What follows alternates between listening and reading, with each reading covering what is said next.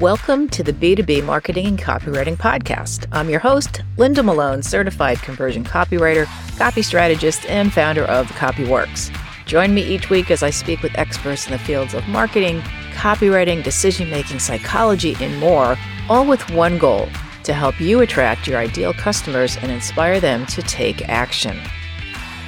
My guest today is Leanne Dow-Weimer. She is a customer-centric marketer and the host of the Markegy podcast. Leanne provides strategic insights from collected data, which increases the understanding of her customers and translates these learnings into meaningful marketing practices, which, as a result, help to drive revenue. So in today's episode, we're going to talk about how does science fit into customer-centric marketing? How can you use social media and other various content types to increase customer-centric marketing?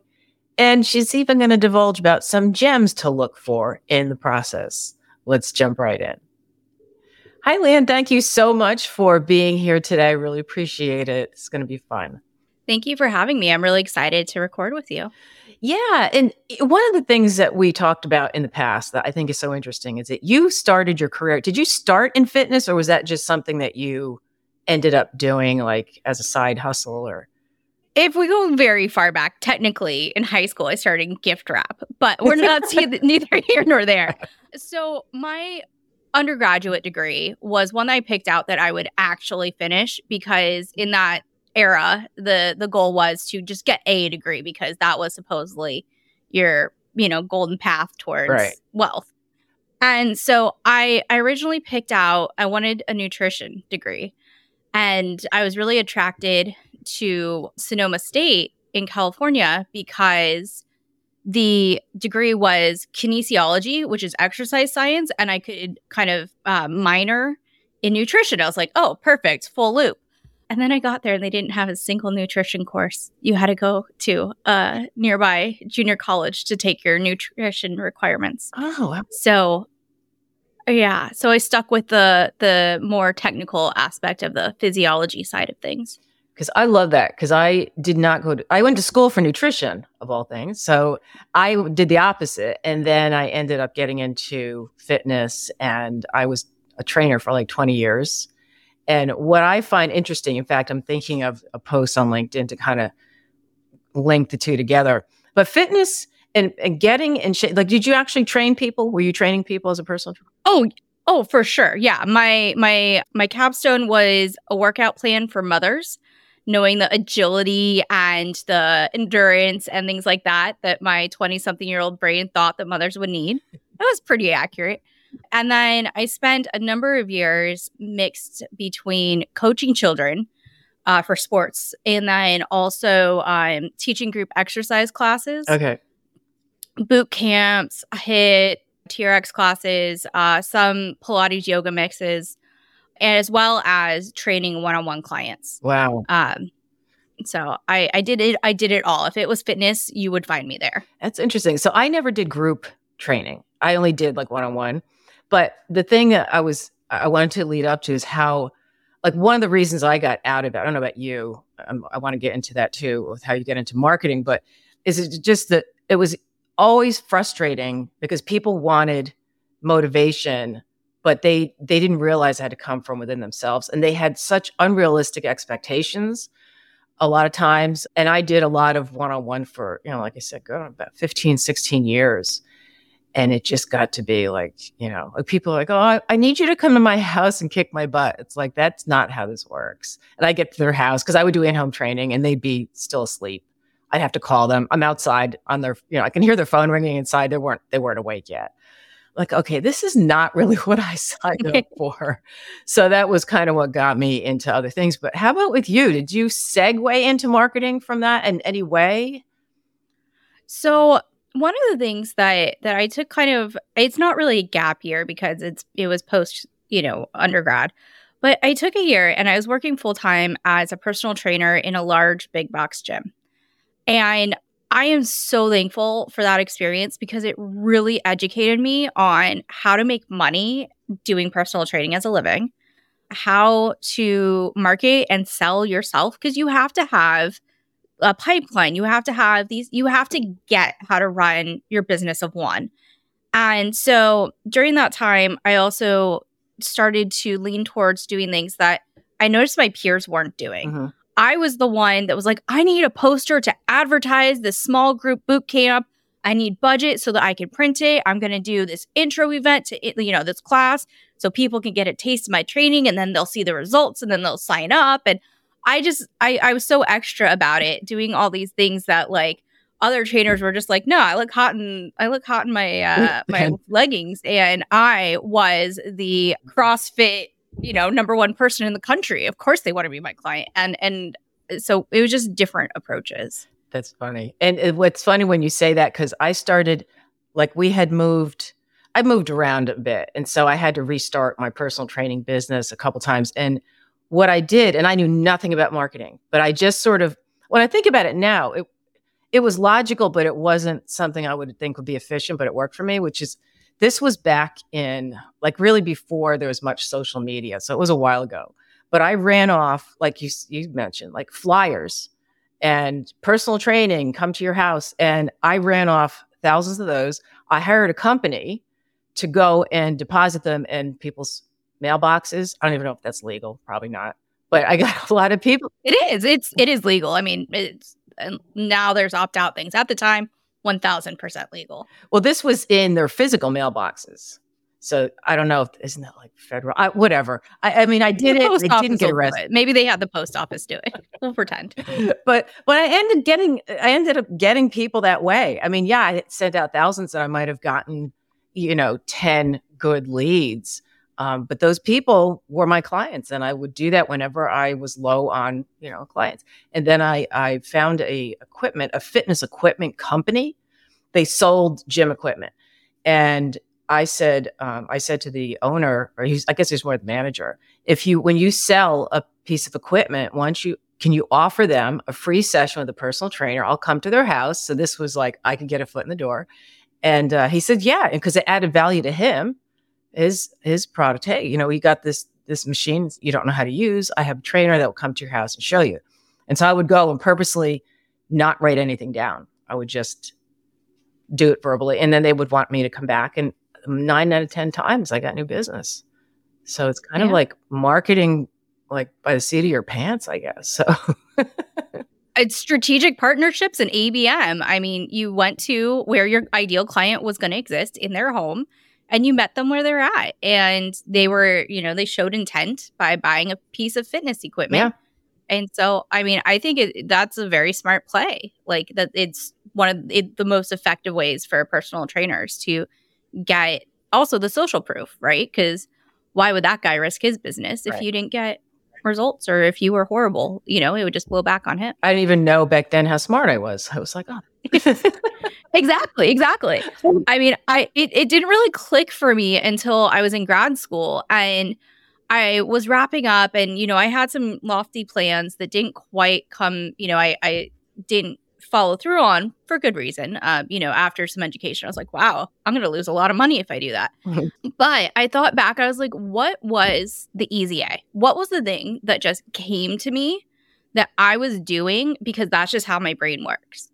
And maybe instead of trying to fight uphill and be better at these things that I felt like were such an intense effort, instead of focusing on those things and being miserable and feeling like I was inadequate all the time, I should just do the thing I'm good at. Mm-hmm. And that's how I kind of really was like, I'm going to try marketing. I'm going to see if I'm as good at this as I think I am. Mm-hmm.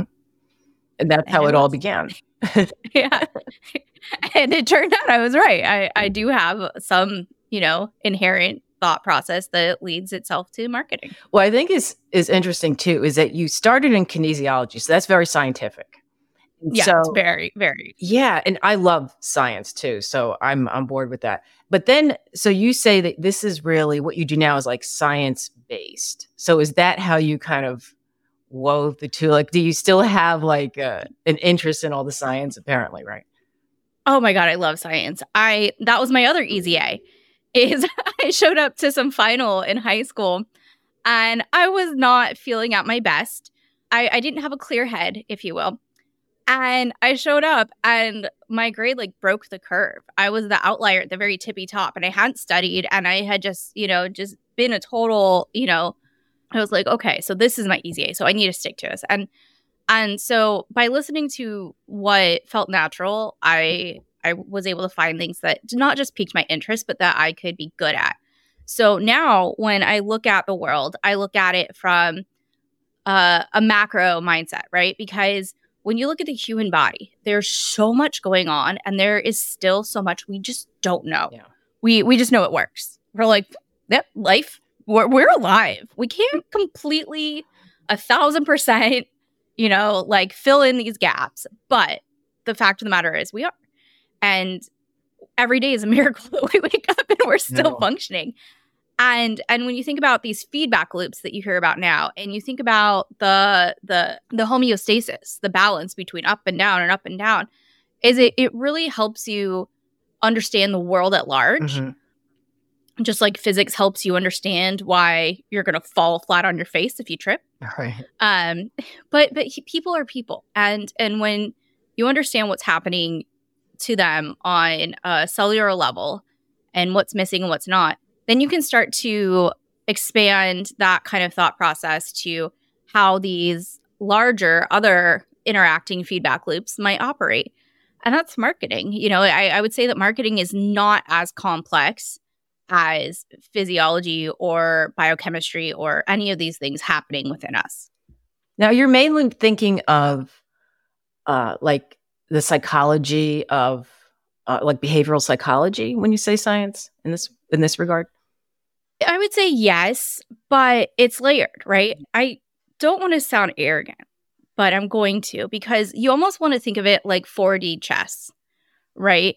The way that, for example, to put this in an application way, the applied behavior of someone who is working, 90 hours a week, they're getting paid peanuts per hour, basically, like they're an entry-level person. If you're marketing towards that person, their bottom level in the Maslow's hierarchy of needs that needs to get met is going to be safety first. Mm-hmm. So you want to appeal to them from like a safety standpoint, just the same way that someone who is a personal training potential client who is, facing some pretty heavy health obstacles, they need safety first. They need, to reach this level of safety before they can, start trying to be an ultra marathoner. And so when you understand the context of people, you can then understand what they need psychologically and how to methodically find the right fit from your hypothesis of what you think is happening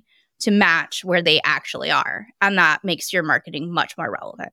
I love that. It takes something that's people assume is very simple, but when you actually break it down, there's a lot under the surface, like the whole iceberg thing that you see with, like I use that comparison with copywriting, or the copy's on the top and all the research and all the interviews and everything. It's what people don't see. And so this is like all the thinking that goes on behind marketing. Because one thing I find with marketing, it's interesting because I'm more of a copywriter than a marketer, but it obviously blends in together. So I get on Reddit a lot and they have like these, which is a mistake, number one, but they have these marketing groups, and marketing gets slammed all the time, like made fun of. There's memes and there's like, and the other day I was talking to a friend who's not at all in my business world. She's just a friend of mine. And I said, do you even know I have a podcast? And she said, no, what's it about? And I said, oh, well, it's copywriting and marketing. And she sarcastically said, oh, how fun. And I thought, it is fun, but I didn't say that because to me it is. And to me, it's super interesting. And obviously, to you, it would be. So when you say like, how does science fit into the customer-centric marketing? And well, let's first define customer-centric marketing versus what other type of marketing would there be? I mean, isn't it all customer-centric? Well, that's where I get a little wishy-washy about like all these acronyms, and I even have an episode about it because I think acronyms are they're just fluff, right? But at the end of the day, the difference is the mindset from the originator of the marketing, right? So if you have a founder CEO that is like highly technical, maybe they have an engineering background, the pain point that they're solving may not have product market fit, but it's just something that they were like, I'm so clever. This is a great idea. And so they're not starting with the customer. They're starting with ego and themselves and that idea. Now, that's not to say that there isn't nuance or it's not that it is mutually exclusive, because their great idea might have real world application that is solving a meaningful problem for a lot of people. Right. But that would be one way of not being customer centric, is if you start with, I'm so clever, this is such a great idea, I'm going to build this thing, for funsies. And sometimes those things do have a lot of appeal. So, sometimes your pain point is a very niche audience that you should answer.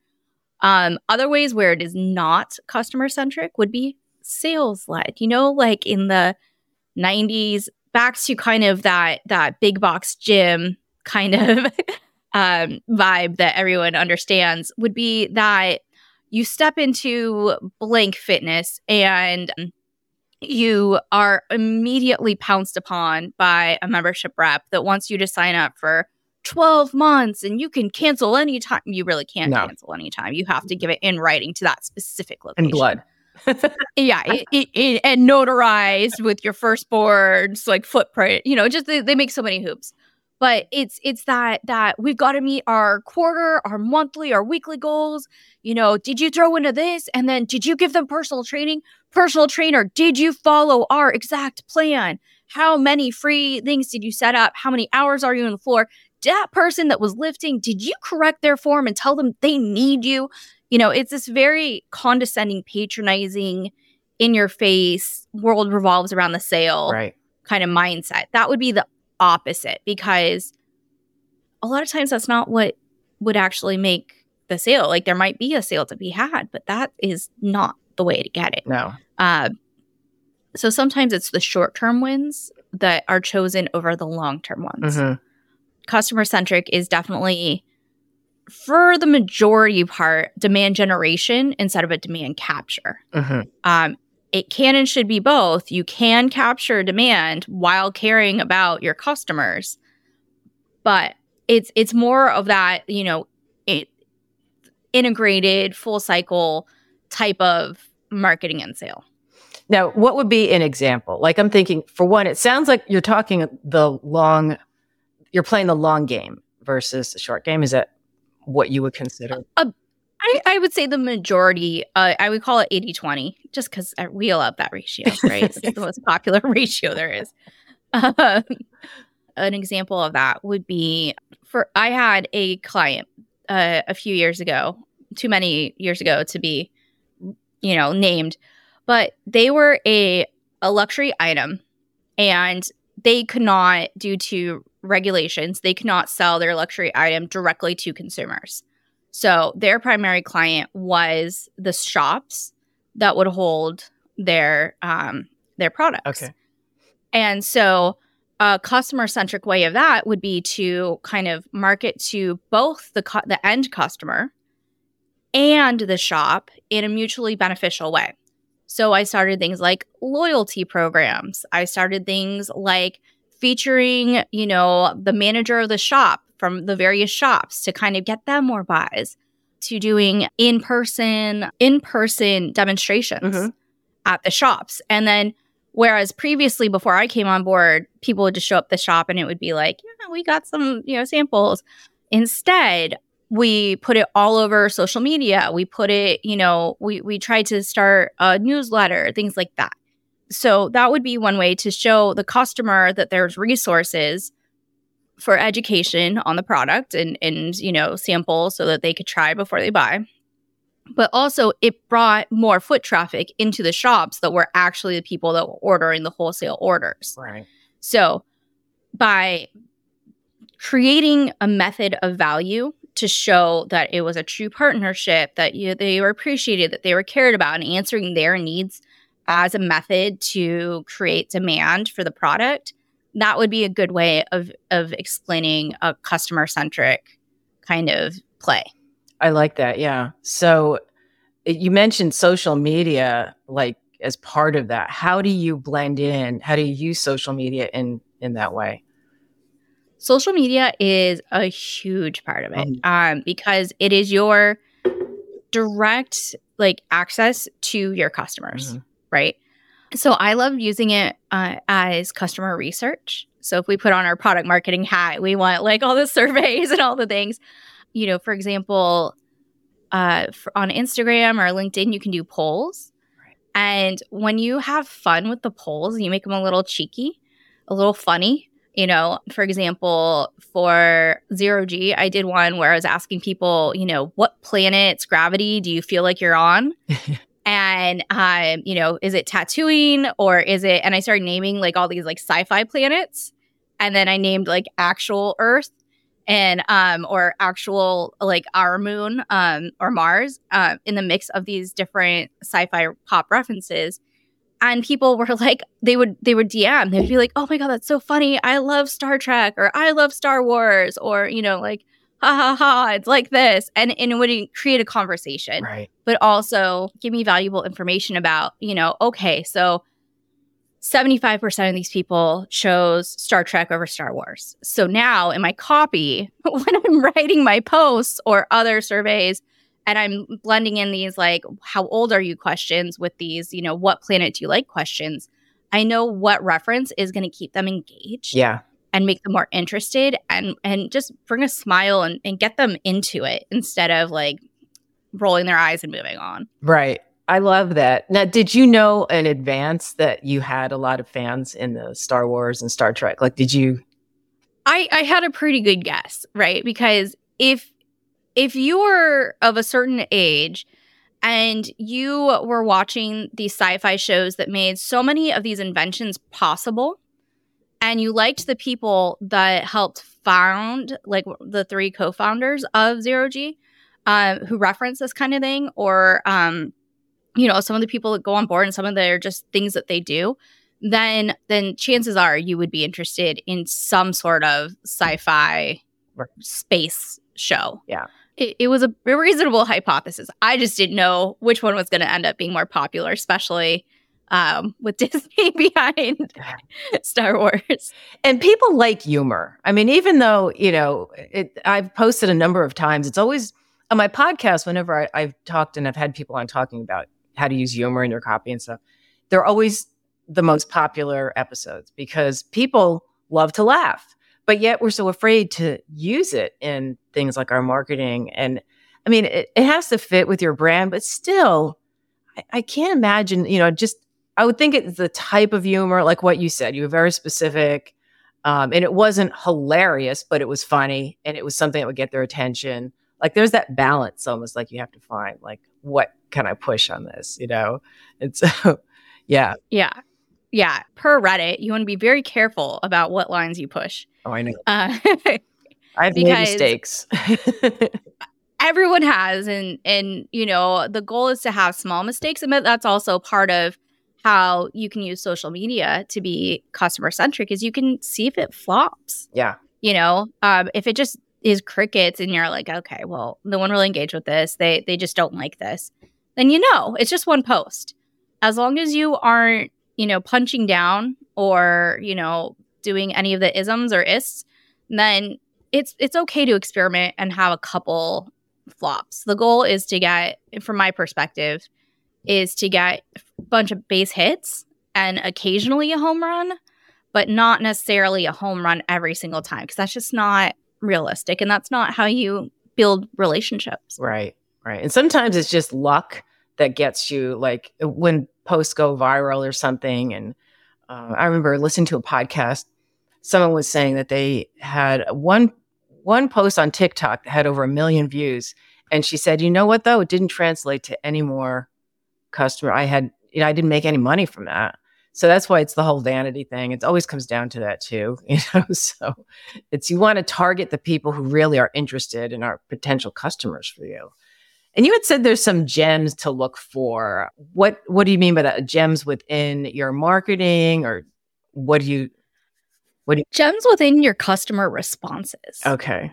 Because people want to tell you things that matter to them. Right. They want to express that. And if they feel, and I mean this in a very like kind-hearted, bring people in to make a community way. But if you give a mouse a cookie, they're going to want a glass of milk. They're going to want this, that, and the other. And my goal is to give the cookie. I want people to want more. I want them to ask for a glass of milk. I want them to open up. I want them to tell me how they really feel, because everyone has these polite, canned responses that are socially acceptable to provide. I don't want that. That's useless. It's fluff. I want to know the trash that you're talking behind the brand's back. I want to know the trash that you're talking about competitors, so we don't do that. I'm not going to talk trash about our competitors, but if you've got something to say, I want to know what that is. Right. And I want to know before you're a volcano bubbling over. I want to know when you're just annoyed and you're venting. I don't want to know when you are like going nuclear, because that is a separate experience and that has its own significance. And that's never about the brand. That's about the individual, usually. Yeah. Unless the brand is just such complete trash. I look for those gems that are like that doorway into a deeper conversation that is more meaningful and more authentic and more genuine. So if they, for example, I will do an interview with someone. I'll be like, hey, do I have any volunteers to be featured as our XYZ? And you'll get some hand raisers. Sometimes it's just one or two. But in those one or two, if they have like a deeper story about why this is meaningful for them, and I just want to listen to it and hear it. And many times they'll be like, please don't publish this. Don't share this with anybody. And I totally respect that. But understanding what drew them in and that significance to them is so much more powerful. Yeah. Even in its, white, like watercolor down version where you share what you do have permission to share about, even if it's something like, this was just so meaningful to them. Look how much fun they had. Just the very little bits that you make those connections to build people up and to give them safe space. Right. And I've written for a bunch of like fitness and wellness companies and interviewing their customers. One was it was a product to ease the side effects of cancer treatments. And you want to talk about emotional like interviews on my part, listening to these people but just being able to understand how, it's not just, hey, you don't have any side effects or you have very little, but you can now go out, you can live like your quality of your life. It was quality of life. It wasn't exactly what the symptoms were. I mean, it's part of it, but that's what led to it. And so, yeah. And because we make decisions based on emotion, and we justify it by logic, but, so if you can get that emotion and what is driving them, what is challenging them, it's like the greatest thing. Yeah. Do you have any specific tips for using for using science to be for people to be more customer centric with their marketing? Yeah, absolutely. Actionable takeaways would be things like understand how to set up a correct experiment. If you are posting something on a very high frequency platform like Twitter, the platform formerly known as Twitter, if you're posting something where like most things have a shelf life of under 10 minutes and you're throwing it out there and you have a small audience and you didn't use any hashtags and before you call that a failure because you only did it once and you have way too small of a sample size, understand if you set up your experiment correctly and why it failed or why it didn't. So that would be the first actionable takeaways. Before you call something a win or a loss, understand your sample size, your experiment setup, that you're only testing for one variable, and that it's actually the variable that you think you're testing for. Because that happens way too often. Oh, well, we put out a blog post and it didn't, exceed expectations. Therefore, it's not worth doing. No, you set up one blog post. Your average traffic is under 1,000 people per month. What did you think was going to happen? Right. Like, that's not how this works. The second part is to understand the difference between qualitative and quantitative results. So qualitative are those stories that we're talking about. Those are worth a different weight because they're just apples and oranges to quantitative. And just trying to wrap your head around how you measure things and should it be measured and how do you really measure that? Is it measurable when it comes to things like that? Mm-hmm. You can't measure how big someone laughed or smirked at your post. You can't. Like, it's just, you can't, there's no funny, like, I mean, there's awards, but like, it's not, from a social media standpoint, it's not able to be done. So don't go in thinking that that's, well, it wasn't funny because we got, this many smiley faces with us laughing on it. No, not everybody's going to like think it's funny like that. They're just going to see it and move on, which is still a positive interaction with your brand. And then, so to piggyback on understanding the difference between like quantitative, which would be like the number of impressions, the, engagement percent, stuff like that, and qualitative, but how to get qualitative ones is where you really hit the home run. Back with another analogy, back to a previous analogy, you're going to hit a home run if you get qualitative feedback from your customers because you have built a relationship with them. The very foundation of customer-centric is relationship building. Mm-hmm. Whether it's parasocial, one-to-one, one-to-many, whatever it is, it's a relationship. And relationships are what are going to then turn into a mutually beneficial conversion where it fits both of you. And it's ethical and transparent and is a win, not a taking advantage. It's not a scam. It's we give you value because you have this actual need. Mm-hmm. We give you that need. That's what we do. We're really good at it. That's how you hit that home run is making sure that you understand what those needs are, why they have them, what the emotional point to those needs exists because you talked to enough people that said, this is what it is. That's great. Yeah, those are so good. Well, that's awesome. And this has just been such a great conversation. Where can people find you and find out more about do you have a company or you're a freelance? So right now, we're recording this in December of 2023. So right now, today, I do some consulting on the side, but for the most part, I am a podcaster and I have a full-time job during the day. So I do stuff to keep my hands dirty and provide value to as many people as I can. I can be found on LinkedIn. If you ever have a question where you're just like, hey, you said this and I thought this, or who would be a good resource, that I love to do. I'm here to make friends. And so I'm on LinkedIn. I'm on Instagram. I would love it and super appreciate it if more people watched my YouTube channel. Okay. At Markigy, Markigy is my podcasting handle. It's my fun made up word. I was going to ask you about that. I'm going to put all these links in the show notes so people can definitely reach out to you. And I think, that's great. Well, thank you again. Thank you so much for taking the time. This has been really fun. Thank you so much. I appreciate you. And I'm so excited to be on your podcast, which I think everyone should listen to every single episode ever made. Thanks. Me too. Thank you.